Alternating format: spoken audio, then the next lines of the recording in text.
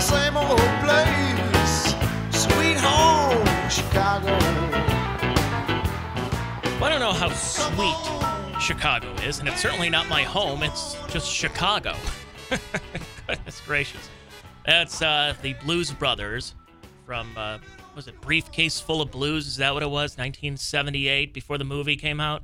And, yeah, Chicago kind of was put on the map in the late 70s and into the 80s with a lot of the John Hughes movies. But I don't know what happened. Chicago's not the same town that it once was.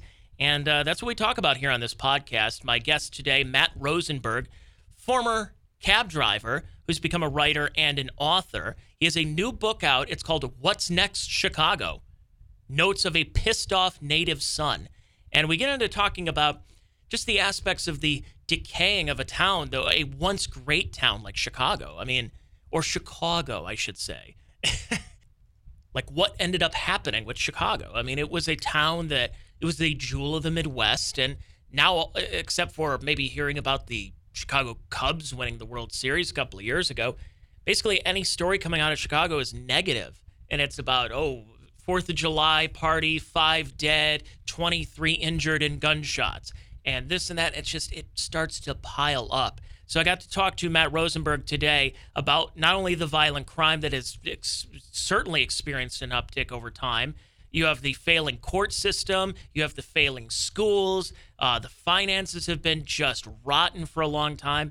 And kind of the stronghold that we've been hearing about when you talk about this Chicago-style politics from the dailies all the way up to Barack Obama. So we get into all of that here on this podcast. I hope you enjoy it. This is the free version of the Check Your Brain podcast. If you're interested in more content, well, I have the free versions. You could just go through it on Check Your Brain. And it's available on Apple Podcasts, Google, Spotify, iHeartRadio, Podbean, wherever you get your finer podcasts, it is available. But if you like my content a little bit more, and maybe you want to hear this interview a little sooner than when I posted it, for free, it's on Patreon. So for $5 a month, you get 4 podcasts per week and get a chance to hear a little bit more of my ranting and raving about various subjects like Chicago or the Chicago Bulls. I could talk about the glory days of my infatuation with that Last Dance documentary from ESPN on Michael Jordan. So some are lighthearted, some are pretty heavy episodes. So I do 4 podcasts that are released a week, and then I throw in a couple other goodies throughout the week as well. $5 a month. It really is the cost of an old style, if you ask me. If you go to Chicago, you go to any bar, buy an old style. It's probably $7. So it's actually $2 less than that beer. My podcast, a month's worth of my podcast is $2 less than an old style. So hope you enjoy this podcast. And if you do want to subscribe, patreon.com/Tony Mazur, TonyMazur. Just search for my name or Check Your Brain and subscribe to the free podcast if you do so as well. Without further ado, let's talk to Matt Rosenberg, and let's talk a little more about Chicago, Chicago, that toddling town. Chicago, Chicago, I will show you. This is Tony Mazur here in Akron, Ohio, and we're going to take a drive at about 6.5, maybe 7 hours. Then you have a time change somewhere in Indiana. We're going to go over to Chicago, or Chicago, I should say.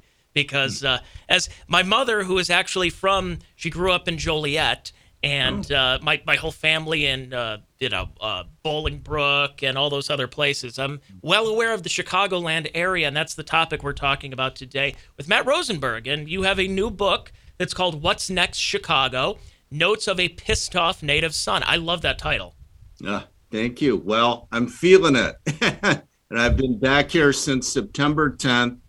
I came back last year, of course, to do field work for the book, and I lived here for 30 years. And there's things going on that need some ventilation and some correction. Yeah, and when you talk about what's next for Chicago, a town that it's really interesting because it's always had that charm of being the knowing of it's corrupt, whether it's the police force is corrupt, the politicians are corrupt, whatever the case, but it was always had that Midwestern charm of had big city life, but it still had the Midwestern feel. And it just seems that in the last, as an outsider to me, Chicago is just, it's become such a negative. And anytime you talk about Chicago nowadays, it's usually some negative of, 3 dead at a 4th of July barbecue with 25 injured from a gunshot. And you go, so then anytime anyone brings up Chicago, it's always, well, what negative story is this? There's really not a lot of positives that we're hearing about. And I know you cover a lot of this in the book.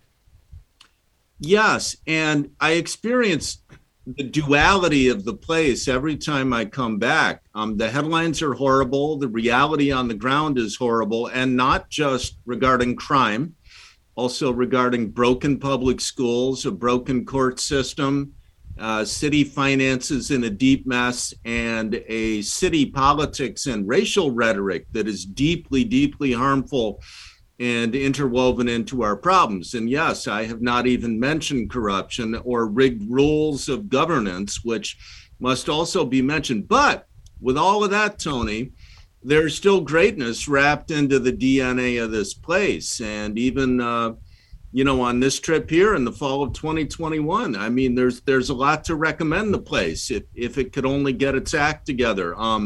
The architecture, the neighborhoods, the neighborhood downtowns, at least in some of the neighborhoods, are wonderful. The people, the ones who are not making negative headlines, are wonderful people, and they are very Midwestern. They're open, they're friendly, they're genuine, they're interested in you. The culture here, the jazz, the blues, the theater, the writers that have come out of this place. And then, of course, you've got the sheer, brain power of this place, and the University of Chicago and Loyola and DePaul, Northwestern University. So there's been an awful lot of innovation here, and that's actually something the city badly needs now in its governance and in its politics is innovation, because we're losing to Sunbelt cities, southern cities, and other places that know what people want and know what businesses want. So that's kind of huge to me. It really is kind of the story of the Midwest in general, the Rust Belt.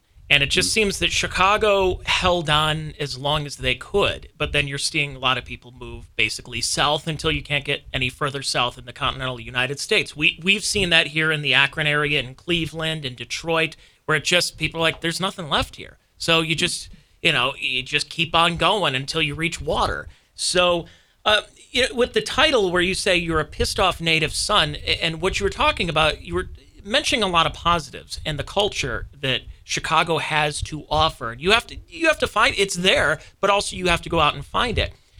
Talk a little bit about your background, about your father, and why that this book and why this concept and talking about a city like this is so near and dear to you. Because look, we all have our hometowns, we all love them. You take the good with the bad. The people that are lifers, the people who came back and returned and that wanted to make a new life for themselves. But you're somebody that Chicago means a lot to you, and it meant a lot to your father as well. Talk a little bit about your background. Sure. I moved here with my mom and dad in 1964. My dad, late 64. I was like 6 years old then. My dad was a social psychology professor, and he was taking a job at the University of Chicago. So we moved into that neighborhood, Hyde Park, on the south side, always sort of a bastion, of integration, intellectuals, culture, very interesting, cool place. And I grew up there. And over the years, I started to get interested in Chicago policy and politics, even at a very early age. I worked on an undercover investigation with the Better Government Association and the Chicago Sun-Times. And we were keeping track of the city inspectors that would shake down small businesses.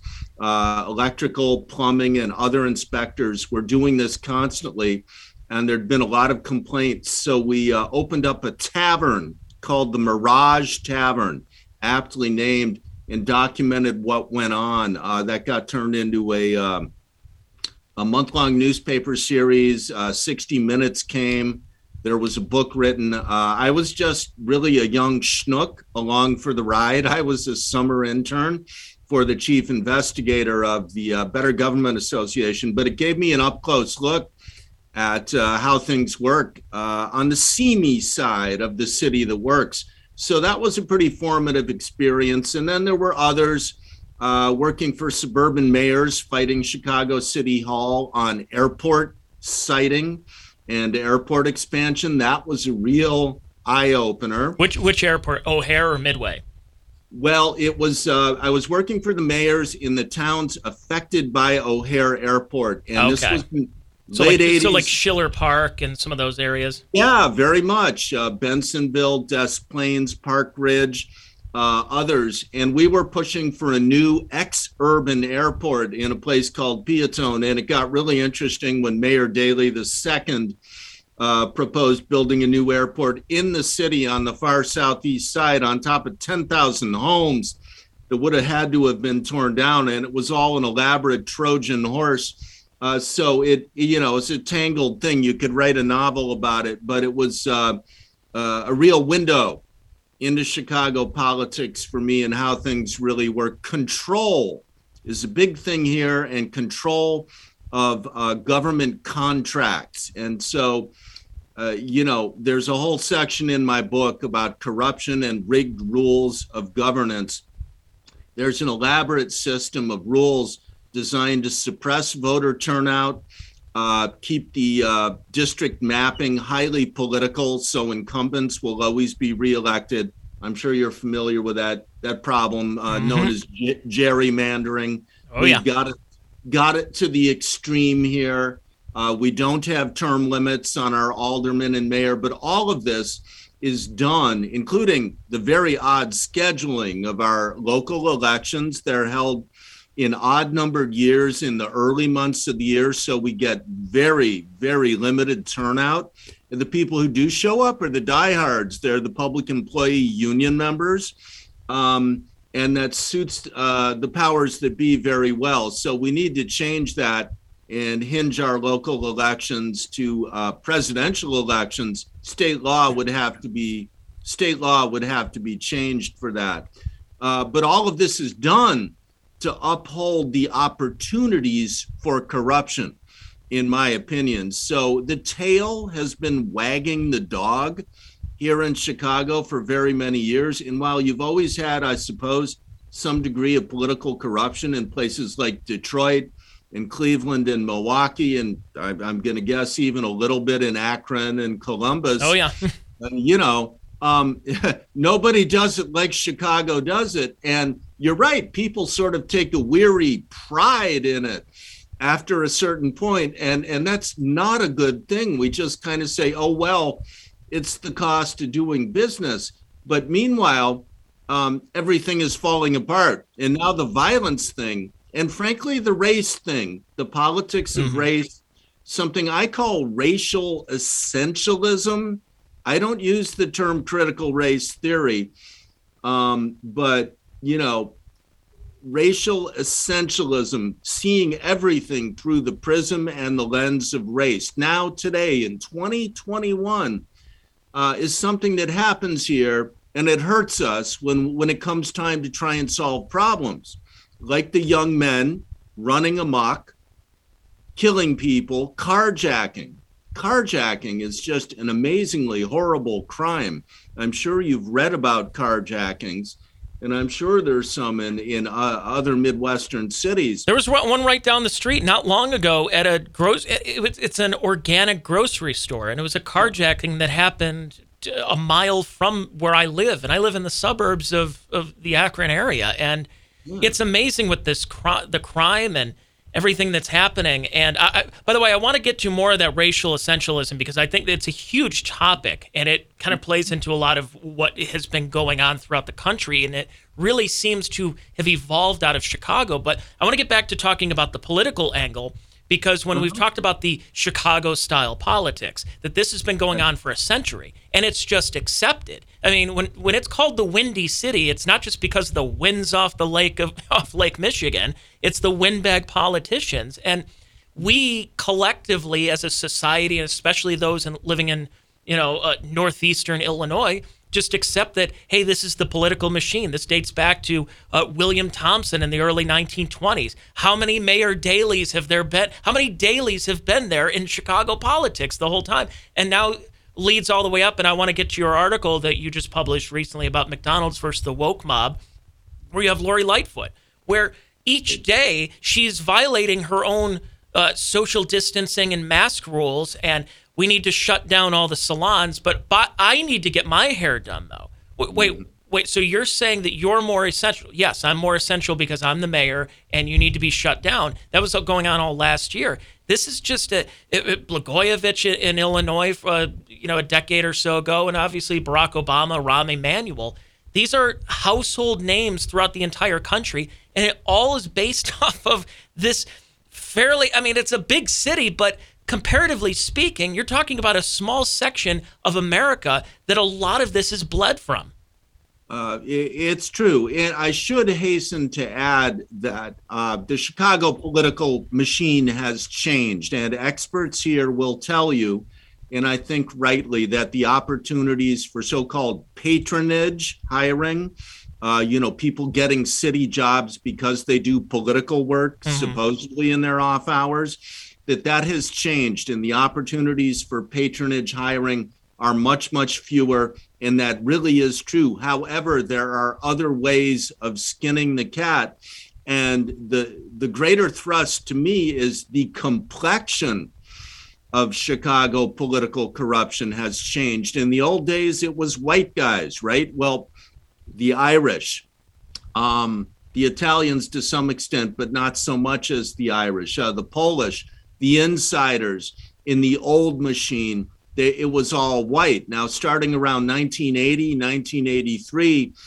people of color began to gain political power in Chicago. Yeah, because it seemed like at one time that if you were a judge and you wanted to run for some kind of office, if you put an O with an apostrophe next to your name, you're guaranteed. If you're an O and you're a Democrat, O'Connell, O'Malley, you're going to be a judge. That's what it just and it's honestly, that's also like that in the Midwest, throughout the Midwest as well. But go ahead. Sorry about that. Well, no, it's funny you mentioned judges, because right now the judges that we have here in the Cook County Circuit Court system are one of the biggest problems of all, because we have something called bail reform, where basically it was intended for first-time nonviolent offenders. So bail reform meant that they would get out on low cash or no cash bond, right? If it was a nonviolent offense and you were a first-time offender.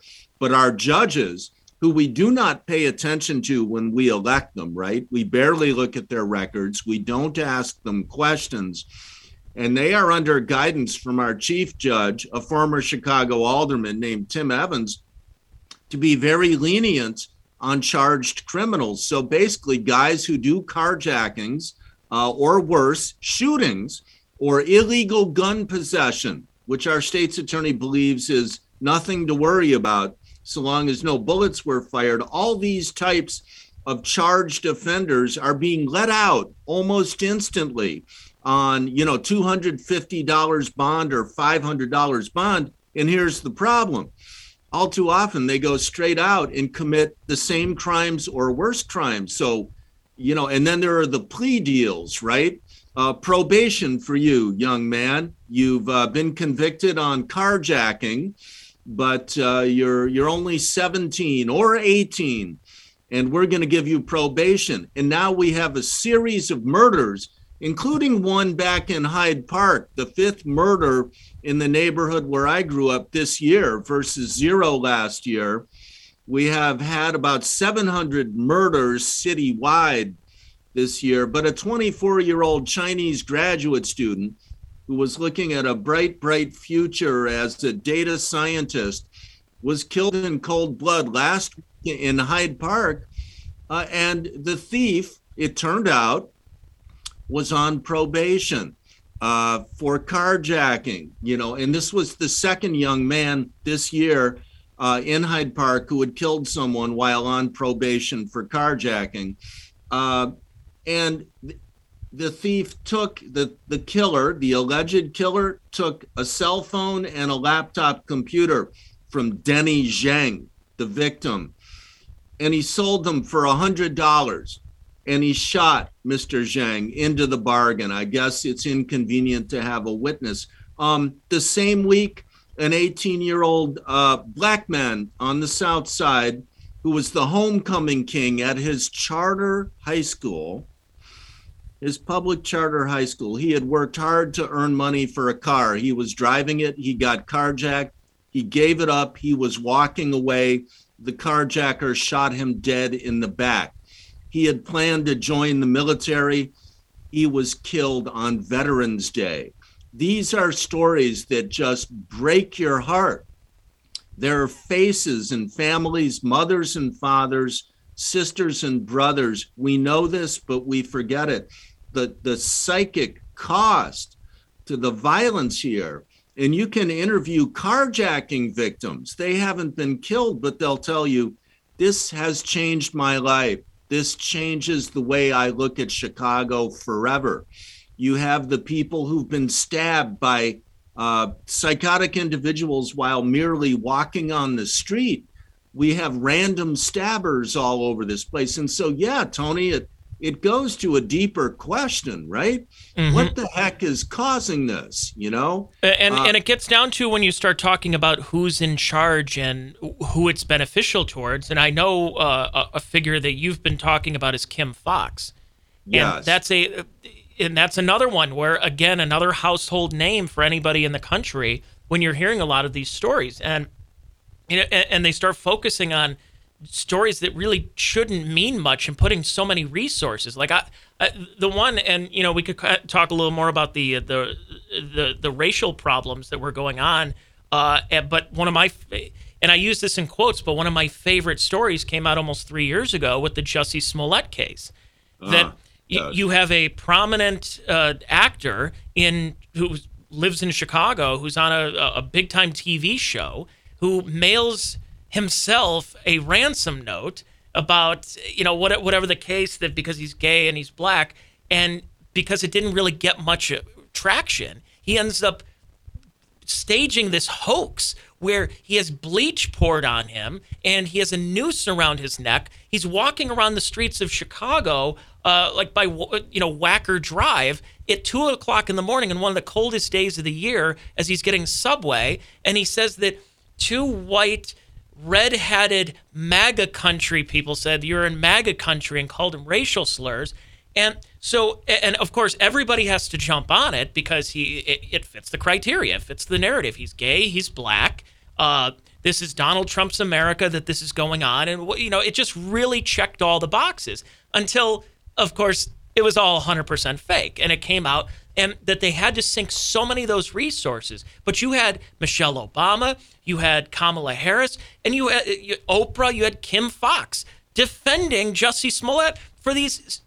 I'm not Columbo here, but I could figure it out that this was fake. And it just played into the role of, look, it fits this narrative. Whereas at the same time, and a lot of us have been saying this, and it's a trope on the right wing, is that we look and say, you're focusing so much on this case that's clearly a hoax, yet there's babies and there's young kids that are being gunned down in Chicago on a nightly basis. This should not be happening. Yet, because it's black on black crime, it doesn't, and the guns were purchased illegal, or whatever the case is, whether you want to talk about gun control, anything, it doesn't fit that narrative that they've been wanting to push. So anytime it just is a passing news story. It's 4 dead in Chicago over the weekend.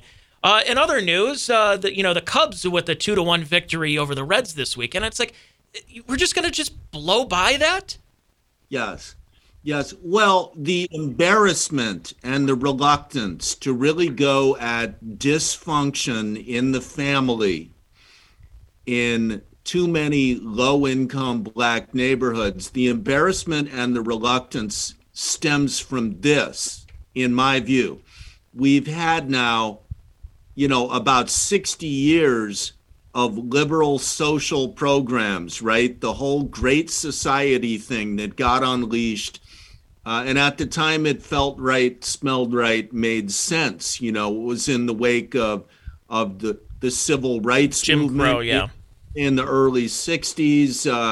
the great inspiration of Martin Luther King and others, it was time for our nation to get its head on right about equal opportunity and equal respect for Black people. So that was very important. And, we did have systemic racism here, even into the 80s. And I document some of that in my book. And there's a history here going back to some race riots in 1919, where there was just violent, virulent anti-Black sentiment. Of course, the white ethnics were also killing each other in riots. Chicago has been that kind of place. And you had a lot of redlining going on as well. Well, yeah. That one I like to dig in deeper and see what were the real reasons and really make sure that one stacks up. But yeah, there's been a lot. And right now, the public schools in Black and Latino neighborhoods are totally failing, and the politicians in charge who are of color are still not concerned. So now this is a different kind of racism.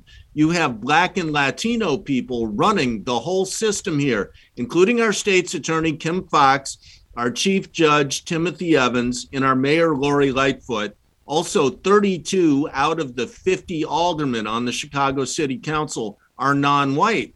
So the great idea is that people of color could now elect other people of color who would be responsive to their needs, right? Except everything is worse. So this simple idea of, Black elected officials will solve the problems of Black people, boy, it sure has not turned out that way. And it does circle back to corruption. Not saying that all the aldermen are corrupt, although a great many of them are so underneath the radar, they're never caught.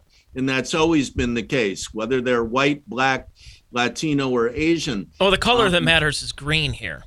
Yeah, absolutely. We're not taking care of business here. So, Kim Foxx is a very important thing. But your point was, the Smollett case was despicable. And mind you, there's an asterisk next to this. He is being retried now. It will happen probably next year. Kim Foxx dropped the charges against him, or rather, her prosecutors did. Let's be clear. She supposedly recused herself from the case, although that was always suspect.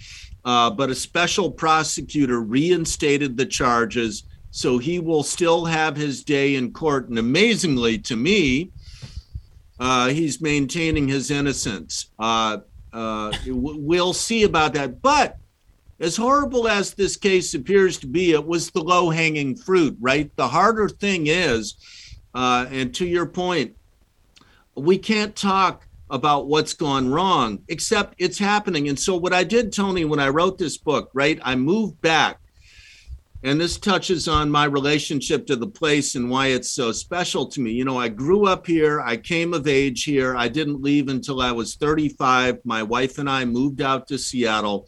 So here we are now, and it's 2020, right? And I'm watching the nation go off, right, after George Floyd heinously killed by Minneapolis police. And I see Chicago just falling to pieces. 18 people killed in one day on May 31st of 2020. I say, look, I'm coming back. So I move into Bridgeport, the neighborhood from where the two Daleys and three other Irish mayors of Chicago came from.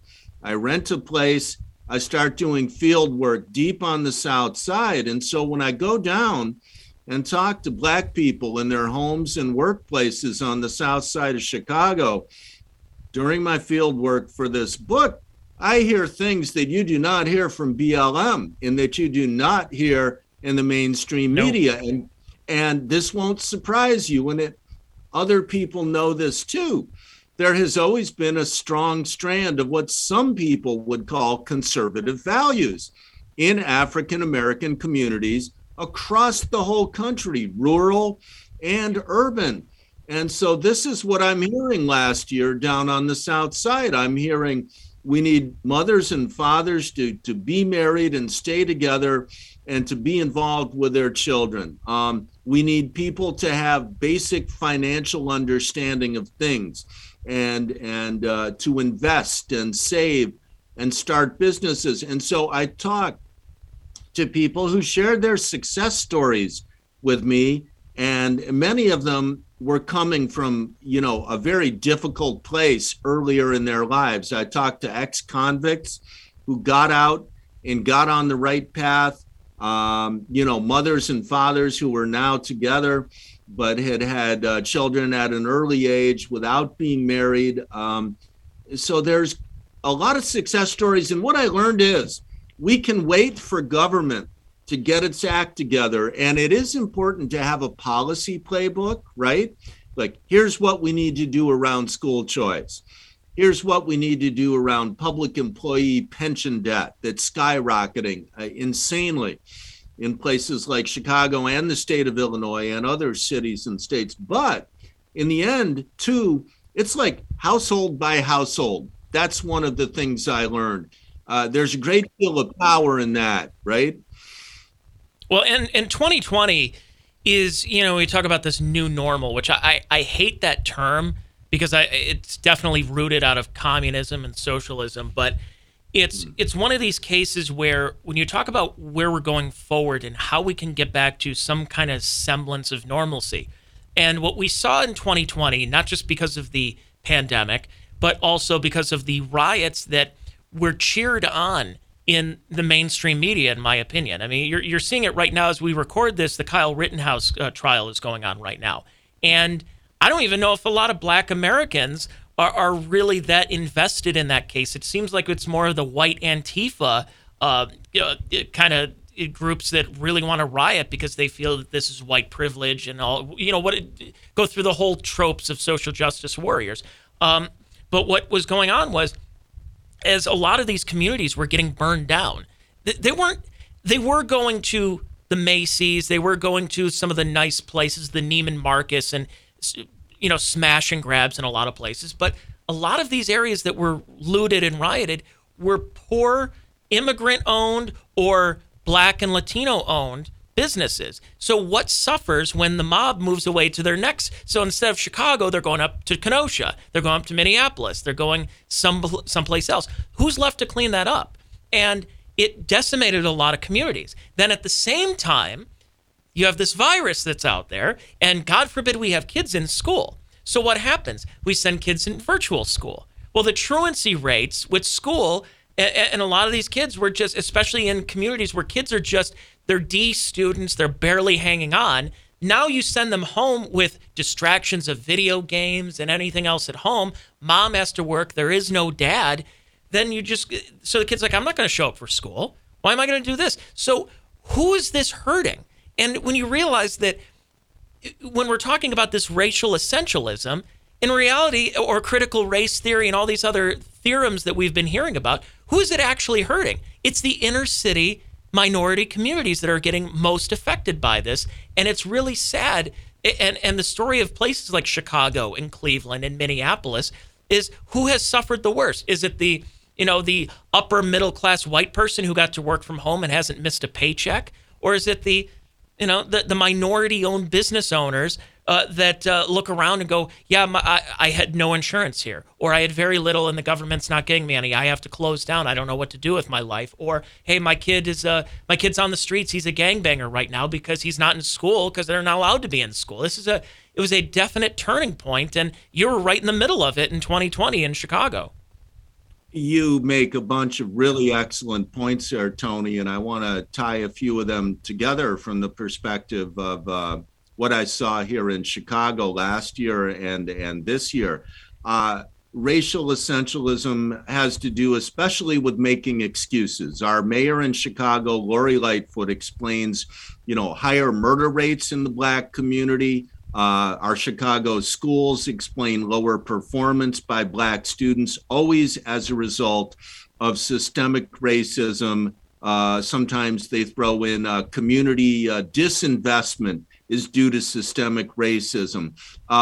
What racial essentialism is, apart from being racist, is it's a way of lowering expectations. And it is racist because it says Black people can't measure up. We can't expect them to. And this way, white people are offloading their white guilt, right? And this is why you can't talk about absent Black fathers. You can't mention what the city of Chicago published in an 11-year study, which was that 4 out of every 5 children born to a Black woman in Chicago, it's a single mother. Amazing. 50% for Hispanics, 10 to 13% each for whites and Asians. And this was over an 11-year period.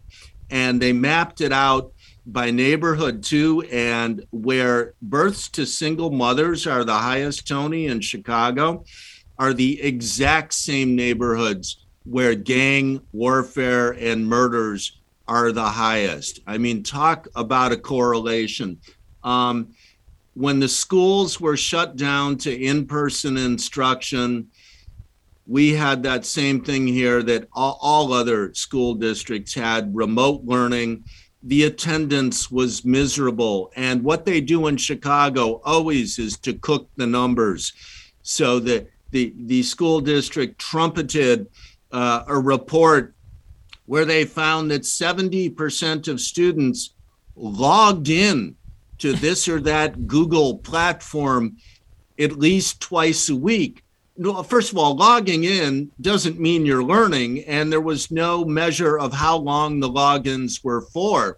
The real data here are the nation's report card, the National Assessment of Educational Progress, and I urge all reporters, media, and concerned citizens to look up the NAEP data for your local school district. They measure 4th graders and 8th graders every 2 years on basic proficiency in reading and math. And to me, here's a news bulletin. In all of these Midwestern cities and most cities around the country, you've got 1/4 to 1/3 only of your 4th graders and 8th graders who are testing at proficient or higher on the National Assessment of Educational Progress. Well, that means 3/4 to 2/3 are not even proficient in those core subjects. And again, the racial excuse making comes in. In my book, I talk about some of the online materials of the Chicago Public Schools. They've got a whole equity toolkit online, and the biggest piece of it is a video by a man named Glenn Singleton, a well-known consultant, Courageous Conversations About Race. The video is called Whiteness. And what we learn is that the big problem in Chicago public schools is this insidious thing called whiteness. And I actually did some research on this. It turns out even in one of the Smithsonian's member museums last year, there was a detailed exhibit. It was the African American Museum of History, the National African American Museum of History, a detailed exhibit that said, you know, writing is a white thing. Planning for the future, that's a white thing. It was amazing to me. And you know, people don't even want to believe that. That's that term equity. Because when we talk about equality, if you want true equality, is it equality of outcome or equality of opportunity? So then when you start saying it's equality of outcome, that's from this term equity. And you realize that, you know, some jobs and it's going to be a little bit different. You're going to have a desperate outcome. And that's where equity starts popping up. And, you know, by the way, you were talking about it, it reminded me, there was a tweet that was back about a year ago when there was talk about reopening schools. Now, in suburban areas and charter schools and private and parochial schools, they reopen. They say, okay, maybe we'll have a mask mandate for the students, or maybe we'll go back 3 days a week in hybrid learning, but we want to get the kids back in school, especially because kids are not as big of a threat with COVID as somebody who is elderly or infirmed or obese. And there was a tweet that came out a year ago in December that said that reopening Chicago schools, this is from the Chicago Teachers Union. You probably remember this. The Chicago Teachers Union said that reopening the schools is rooted in racism, sexism, and misogyny. Yes. Riddle me that. What does that have anything to do with anything? This is typical of what we get from the Chicago Teachers Union. They are race and class warriors, and they're on a mad monopolistic power quest to, limit school choice and limit accountability. When the windows were being smashed on Michigan Avenue in Chicago last August, and they had to raise the bridges over the Chicago River, which was a stunning and sad image to me as a longtime Chicagoan. It was an admission that they couldn't control what was going on. The day after that, a spokesperson for the Chicago branch of Black Lives Matter said, and this is amply documented, and I footnoted in my book, said essentially, hey, what are you going to do if people need to put food on the table? Looting is okay.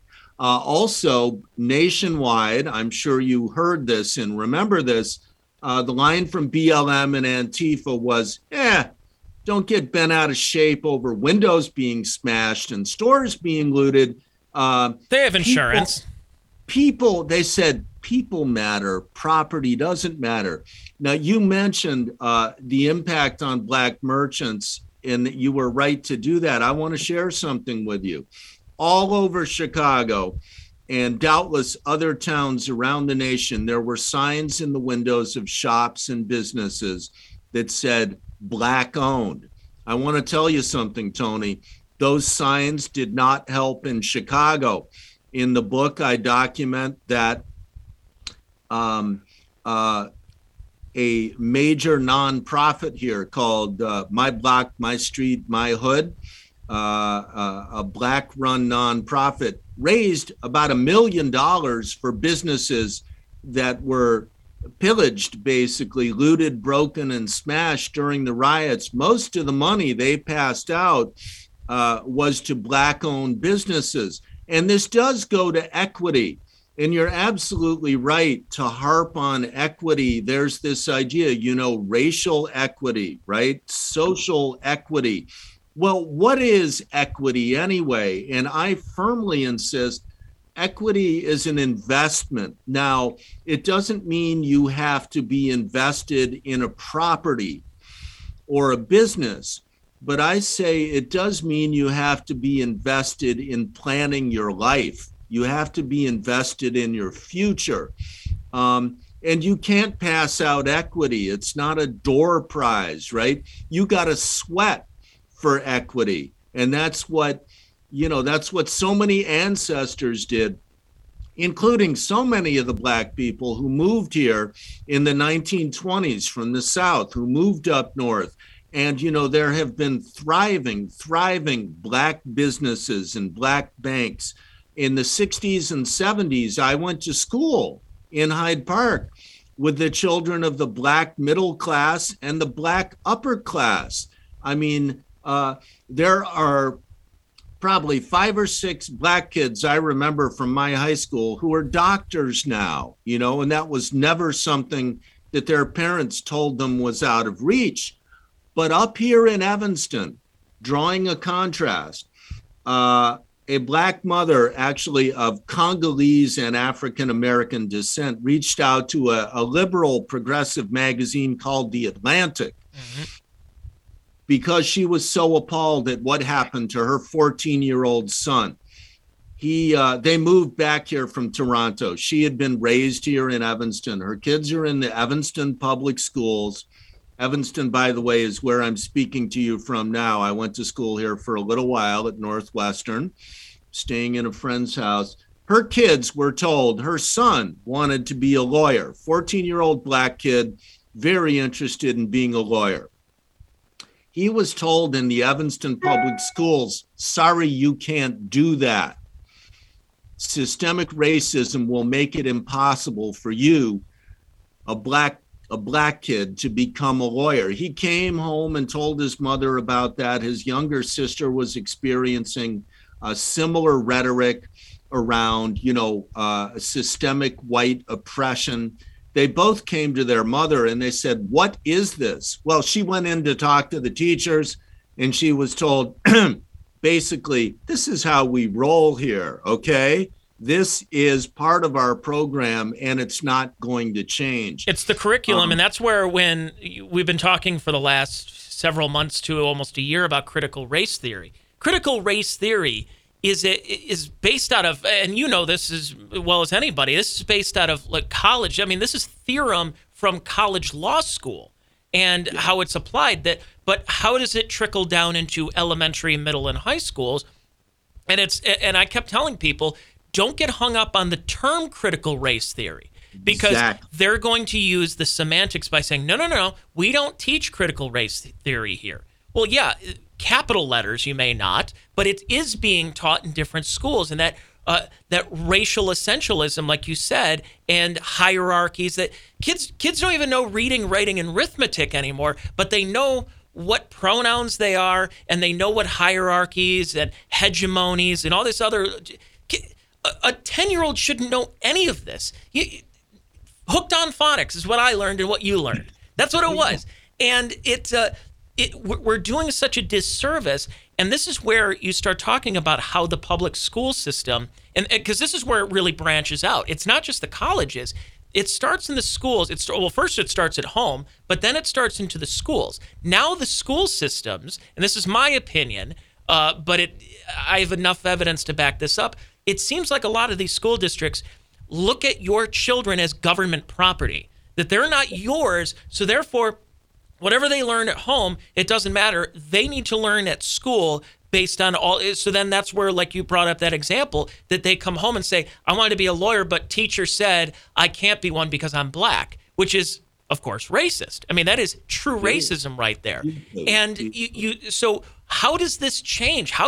So maybe in rural Illinois that you can, or in even suburban parts of outside of, Springfield, or outside of, even Chicago and different areas, I'm sure that there are very good school systems and school districts, but in major cities like Chicago, and I see it here in Akron and Cleveland and New York, these public schools are just continuing to fail. And like I said, with what they were learning or not learning in the times that they had to do virtual learning, a lot of these parents looked over their shoulder and said, this is what you're learning? I'm taking you out of this school. I'm putting you in a Catholic school. I'm putting you in a private charter school, or we're homeschooling. And what happens is, because of that, it's now making the public school system even worse now. So where do we go from here? Solutions are very important in education. And I want to clarify, the charter schools we have in Chicago and around the country, they're run by private operators, but they are public charter schools, right? So they're part of the solution. And we do have about 130 charter schools in Illinois. More than 100 of them are in Chicago. They're part of the solution, and there have been evaluations done by researchers at the University of Chicago. When it comes to lower income students of color, charter schools are doing a dramatically better job. So I believe that's part of it. Sadly, Tony, that same teachers union that is so unhinged in its rhetoric is also very politically powerful, and they've convinced Mayor Lightfoot, like Mayor Emanuel before her, to agree on a numerical cap on the number of charter schools. That needs to be rescinded. It's part of an agreement that comes with the collective bargaining deal. And until 2023, we're going to have a growth cap on more charter schools in Chicago, which is a shame because overall enrollment has been going down sharply for 10 years in the system. The only place it's been rising is in charter schools. Private religious schools, you're absolutely on target. And again, a bit of good news. Here in this state, we have something that you might call vouchers light, right? Education vouchers are the best thing of all, perhaps, but we've got something where it's a 75% state income tax credit. If you or I, let's say we both live in Illinois, were to give $1,000 to this special program called Invest in Kids, you would get a tax credit of $750 on your state income tax taxable amount. And that money goes to a scholarship granting organization, which turns around and shovels the money out to worthy applicants. And so poor minority kids can now afford private school tuition.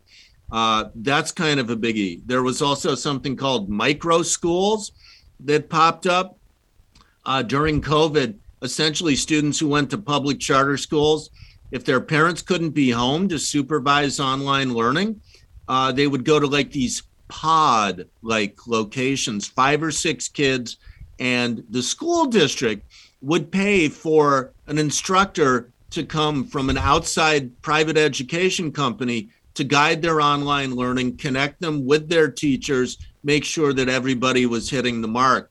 And then homeschooling is growing exponentially. As you know, one of the families I interviewed on the South Side, a Black Christian homeschooling mother who began her life at age 17 working in a Burger King with a 1-year-old baby. And within 4 years, she was running her own real estate company. And she met a good guy in church, and they had 4 kids. And Latasha Fields, very inspiring story. So there's all kinds of ingenuity and all kinds of solutions in education. Economic development is a whole nother area. There are success stories there too, and I get to some of them in my book. That was the next thing I wanted to kind of cover as we start to wind down with this this podcast, is because we covered the crime, we covered the politics, we've covered the race hustling that's been going on, we covered education. The big thing is manufacturing, and when you think of the Rust Belt, and a lot of cities had been hit really hard, and some worse than others. Nearby Gary, Indiana was pretty bad. Toledo, Ohio was really bad. Flint, Michigan, obviously well documented, and Detroit, and that whole area. Chicago kind of was like, it was an anomaly. It was just this bright spot in this just decaying, decrepit area of the Midwest that had been going on. But even now, when you have high taxes, when you're dealing with corrupt politicians and what's in it for them, you're dealing with union strongholds and everything. And manufacturing in a lot of these places said, you know what, we're moving to Mexico, we're moving to Texas, we're moving to Florida. Can't take it anymore. And so what happens with that? Jobs go there too. So then what happens after that? The population decreases. So as far as manufacturing in Chicago goes, I mean, that was one of the reasons a lot of people were sticking around in, for example, Detroit, because of the car ban. It was almost like Detroit didn't think that any place on earth can make a car. And then all of a sudden, you had a lot of the race riots that were happening in the 1960s, and the white flight that was happening, and Chicago experienced that too. Now the white flight is not even going back to the city. They're not even going back to some suburbs, and it seems like they're just heading to greener and sunnier pastures. So what is it going to take at this point to, I guess, bring people back to Chicago other than just tourism? Well, let me quickly cover off on crime. Solutions include a lot more foot patrols. The cops are just driving around in their cars. And that's part of the reason, along with high taxes and lousy schools, that people leave, and along with lack of economic opportunity. We need more foot patrols. We do need substantive improvements in police accountability. We need to rebuild trust between Black communities and the police. But on manufacturing, on job skills, we're looking at a real challenge here. And, manufacturing is not coming back. That was the thing that drew so many immigrants from the South in what's called the Great Migration of Blacks to the North, Detroit, Akron, Chicago, other places. Steel, auto industry here were huge. The meat packing industry, the stockyards, the famous Chicago stockyards, basically all gone now, or nearly gone.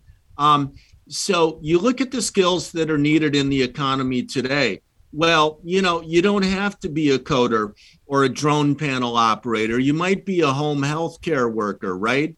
But I think we need to integrate training in various trades. We need to integrate it better into our K through 12 education, and our community colleges. There's actually a lot out there already on the menu, accessible to you if you live in greater Chicagoland. There are community colleges doing a good job at providing the programs that prepare people for good careers. It's partly just getting to the point where you're ready to take advantage of the opportunity. And that in many ways does go back to that one household at a time reform. But the thing is, economic disruptions have always occurred. I was told recently by a good friend of mine, and I have a lot of progressive friends, Tony. That's kind of how I roll. I like to bounce my ideas off them. We have friendly arguments a lot of the time. I was told you can't expect even parents to hold their kids accountable on their behavior when the economic hardship is so great. And that's what we heard from that spokesperson for Black Lives Matter after the riots last August. Hey, if people need to loot to put food on the table, then let them do it. I just think we have to really have higher expectations around that. And I guess we need more positive role models. So in the end, I think we need to shine a light on the success stories. I mean, I interviewed a black guy who did 3 years for involuntary manslaughter. Well, he's 51 now. He owns 10 residential properties, and he's hustled all his life. And he actually talked about his grandfather and father. His grandfather came here from the Mississippi Delta, from Clarksdale, and worked in the steel mills, but he repaired boilers at night and put his money in an annuity and started buying residential properties for cash way back in the day. His father worked in a meatpacking plant and did the same. There's a job training program for Black female electricians that's being run out of a nonprofit on the South Side, and a pastor in a parish who are coming together around that kind of thing. So there are seeds, glimmerings, flickering of hope all over the place. But I think we need our political leaders to step up and combine two calls at the same time. One call is for parents to stay together and do a better job raising their kids, including orienting them toward a future of work, legitimate work. And the other thing really is that at the same time, parents have to model that behavior, so people fall into a life here. I had a woman who lives on the South Side in Englewood explain it to me. Kids grow up, dad's not around, there's a boyfriend, kid sees a pipe in an ashtray, right? He's 10 years old. He starts toking up before he goes to class. Soon he's selling on the street. He's selling for the boyfriend.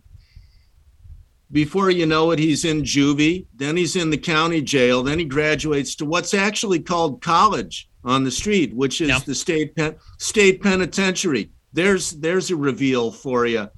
And it's kind of like you mentioned about it's broken windows policing is what happened in New York with Rudy Giuliani. The reason crime went down was, you jumped a turnstile. Yeah, okay, so you could either look at it and say, oh, it's just a turnstile, it's $2, it's no big deal. But then that starts adding up. Then you have another person who jumps, and then you continue doing it, and you say, well, what else can I get away with? But if you prosecute that immediately and try to put somebody on the straight and narrow, I'm not saying that you hustle them and you rough them up and there's police brutality, but this is where if it's not going on at home, there needs to be better role models in any community. It doesn't even have to be Black or Hispanic community. It's in white communities too. I see it a lot where you get a lot of the suburban kids that do go to the inner city looking for trouble. And it's just poor role models. And like you said about with the education system is that not every kid is bound for college. I say that as somebody that I went to community college for a little bit and I dropped out. I got into radio and I've been in radio for 15 years. I'm 33 years old. And I started when I was 18. I mean, I guess it's a success in some ways. If you look at my paycheck, some people may disagree, but that's the life I chose. And that I was able to make something of myself in that way. And sometimes you need somebody to kind of lead you to these trade schools where you say, okay, maybe you're not going to get a 4-year bachelor's degree and go on to become a doctor or a lawyer or something. But hey, with the way auto mechanics are nowadays, it's not just being under the car being a grease monkey. It's you got to know technology and and learning about the chips in cars. That there's a lot of opportunities right now, and I think in a lot of more urban communities, and I see this here where I am in Northeast Ohio, is that they're starting to kind of figure that out, because after telling 2 generations of students, including my generation, that it doesn't matter what you get, it doesn't matter where you apply, just go to college and get your degree. Well, okay, now you're 22, 23, 24 with a degree, and you're working at Applebee's because you have no skills. And so how do you cultivate those skills? So now you're finding out a lot of these kids, and you see it in Chicago public schools where they have these career academies, that you have somebody who's making 60, 80 grand right out of high school, whereas their classmate who may have done better in school and got straight A's is, working at Waffle House trying to make waffles and pour coffee just to make ends meet because they're trying to get this degree. So it should be celebrated, and that is one of the bright spots I've seen in recent years, as long as we can keep that trend going in inner city schools. There's a nexus, too, between academic skills and trade skills. You need at least a second-year college reading level to be an auto mechanic now. Yeah. You're right. It's the chips, it's the technology, it's also the manuals and instruction guides you've got to be able to read. It's not light reading at all. And same with police officers. My father and my grandfather were Cleveland police officers for several decades. And it's not just, how many pull-ups can you do on the pull-up bar? It's, do you have a degree? Do you have a background in criminal justice? So there is an education angle, but there also has to be that street smarts angle in trying to cultivate those skills. Something I noticed around economic development challenges in Chicago was that there were a lot of formerly thriving neighborhood downtowns that are not thriving anymore, particularly in African American communities. Our mayor has a program to try and revitalize 10 or 12 of those neighborhood downtowns. But it's really just been meetings and planning and materials posted to the web. Private investment is still key. And I noticed something interesting. Tony, I walked the streets of Chicago a great deal growing up, and for this book on the South Side, and I've heard Black people talk almost wistfully about that time before white flight had fully completed its course. That time back in the early 70s, when some of these communities were really, for a time at least, kind of integrated. And Chicago was a very segregated city, probably the most segregated of all. And I feel like that it probably has been harmful to the city over the last 50 years.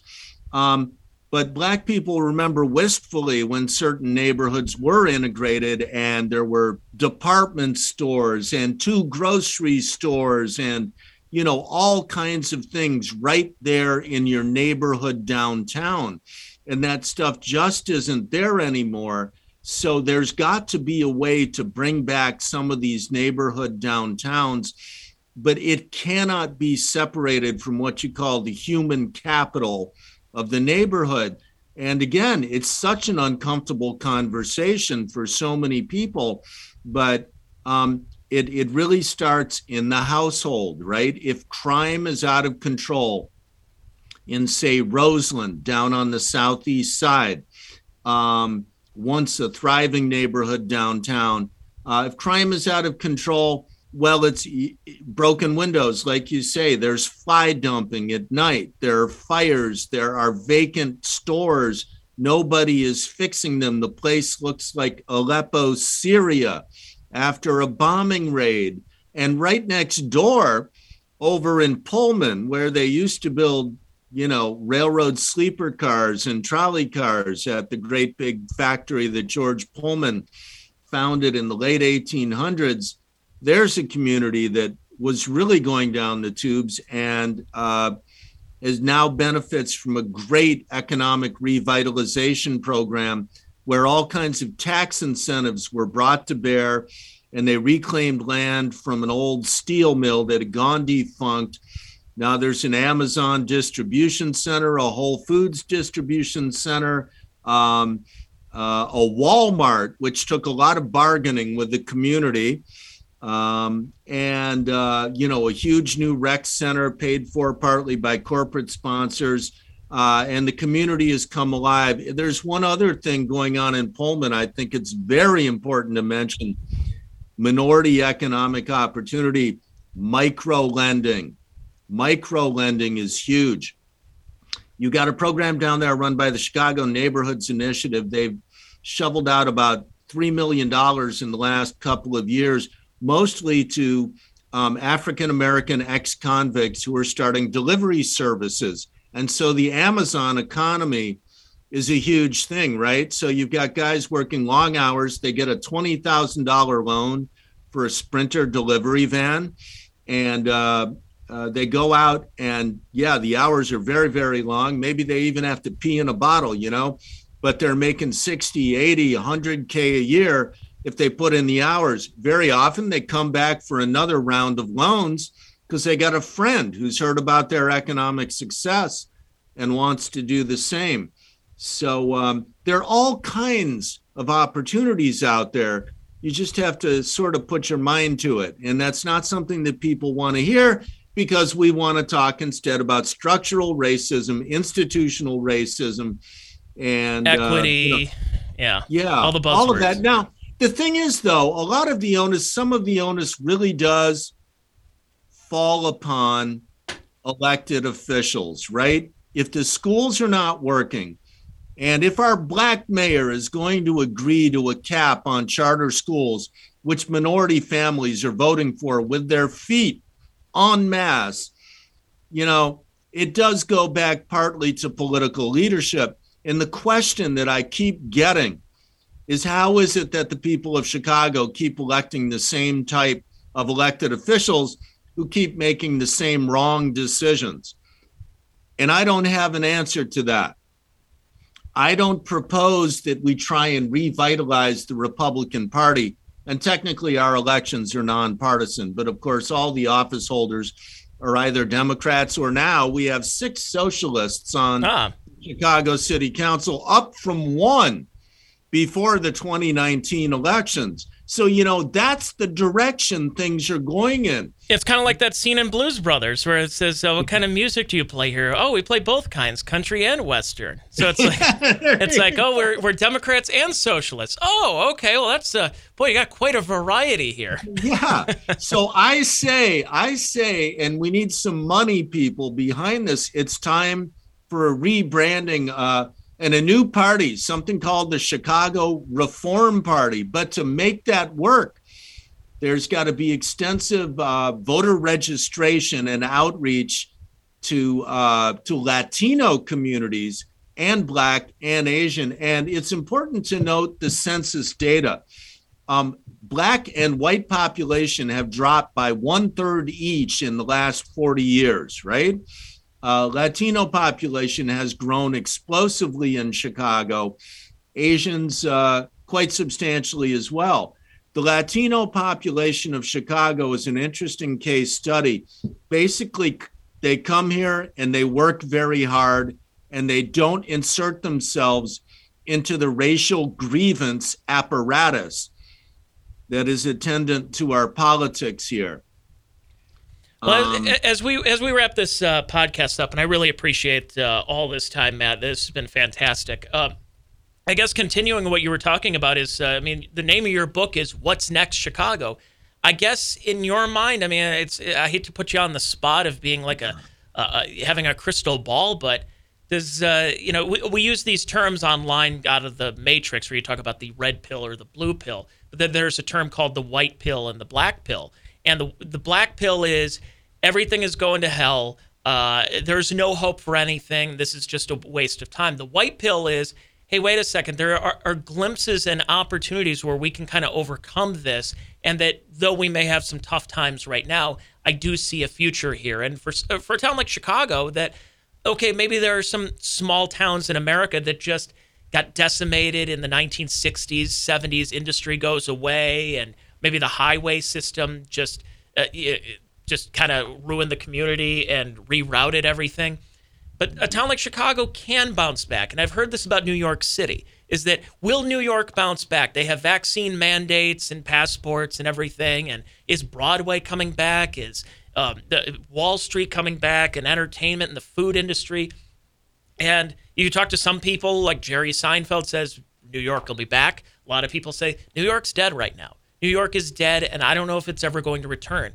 So I'll ask you, as a pissed off native Chicago son, is Chicago on its way back? Can it come back? Or in your mind, do you think that we're going to continue with the politics, we're going to continue with the racial essentialism that's just really hurting the city? And is this going to become another one of those cases where Chicago in 10, 20, maybe even 50 years turns into a Detroit? Chicago's got a chance. It's got a fighting chance. Right now, the odds don't look that good. But it is 2 cities or 3 cities at once.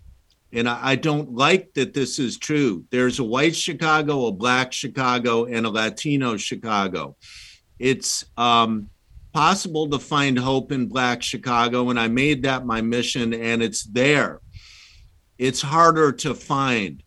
It's easier to find it in Latino and white Chicago. But, I was in New York City for a week with my wife this fall. For all its problems, it's got a great deal of vibrance. Chicago right now has some of that. But, when shootings have gone up 200% over 2019 in your downtown, when sexual assaults and carjackings are up sharply in your downtown, when the violence is spreading to formerly safe neighborhoods like Hyde Park and the University of Chicago and others, the places where the hipsters live, when the hipsters start to worry about carjackings, you've got a problem. So the city will never die, but there is every possibility, sadly, that Chicago could eventually turn into a Detroit. And that should scare all of us. People have choices now. So Jacksonville, Florida, right? Dallas, Fort Worth, Phoenix, other places. There's just an awful lot of options out there, and people are exercising their right to choose. So I think the northern cities, the old line cities, they've still got a fighting chance, but they got to get smart. So they have to innovate. They have to innovate in public policy. They have to innovate in economic development. And when I say innovate in public policy, that includes innovating on messaging. And part of the innovation is going back to old-fashioned stuff, right? The stuff your grandma told you, right? About how you raise children, about how a community thrives or how a community dies. So the innovation is in part a return to the past. And that is going to be the toughest pill for a lot of people to swallow. What's Next, Chicago? Notes of a Pissed Off Native Son by Matt Rosenberg. And this has been fantastic, Matt. I really appreciate it. Where can we go to get more information on the book, more information about you, if they want to follow you and some of your work? Where can we find that? You bet. The book is available both at Amazon.com and BarnesandNoble.com, online only. So go to either of those major bookstore sites online and enter What Next Chicago. You can also go to my website to buy the book. And for long form essays and more writing about Chicago, it's called ChicagoSchooled.com, and that's schooled with a K. You can also find me on Twitter under Chicago Schooled, again, schooled with a K.